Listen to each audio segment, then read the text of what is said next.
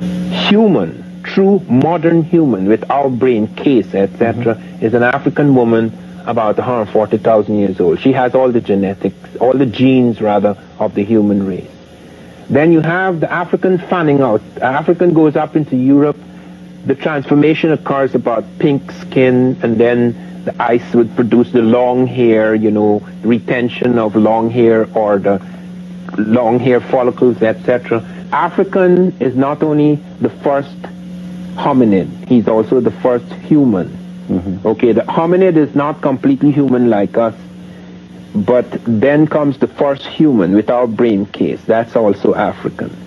And this begins to change about 55,000 years ago in Europe, where you get Africoid types becoming Caucasoid types, where you have what is called as Cro-Magnon man. This is the what we crudely call today white man, as against what we crudely call today black man. Okay, they're really just human beings, okay, but they undergo superficial changes, skin changes, etc. And later on you would have other changes like the narrow nose in ice versus the broader nose in heat, but you'd have the narrow nose also in dry heat, so that you would have superficial changes in the face of man related nothing to his intelligence, his brain, or anything, related to the environment, the amount of sun, the kind of food you eat in particular environments, the kind of qualities of heat, qualities of cold, etc. That pink African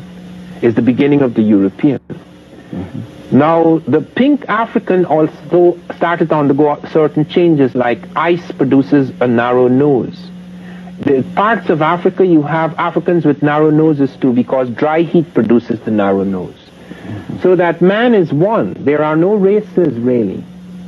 You have the African as the beginning of the human race, but the others are mutations. They're not races in the true sense of the word. Race is a social concept. That was to come later. And after the slave trade, when Europe conquered Africa, etc., then blackness and color became associated with being in a low position, so that therefore colors and races became associated with certain things.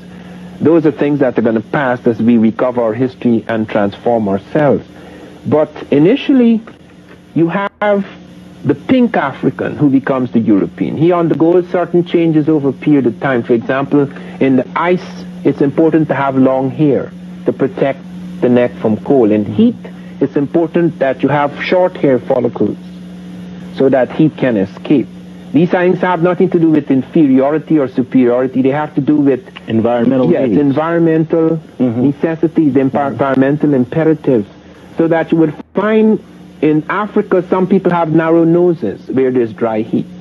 Some people have thinner lips, some people have fuller lips, some people have close cropped hair, some people have wavy hair, etc. This has nothing to do with inferiority or superiority. It doesn't even have anything to do with beauty.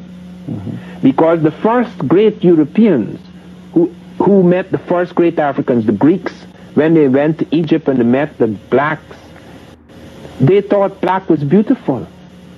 It was quite the opposite, because the first whites were so startled by black achievement in Egypt and so many whites came to study in Africa, in Egypt, that they associated great intelligence and great beauty with blackness. They actually began to take black gods, because the first, for example, Europeans started to worship Isis, the black goddess. They started to have temples to Isis. Eventually, later on, Horus, who was the son of Isis and the son of Osiris, the male and female aspects of God, Europe initially worshipped the black Christ. So that this kind of racism that later occurred after the slave trade, this assumption about blackness associated with inferiority, that's a later thing in history. And you see, we are overwhelmed at the moment by that period, so that we have forgotten what really happened in the history of the world. If you like informative and educational videos on Africa, make sure to like, subscribe, and hit the notification bell to catch all our latest videos.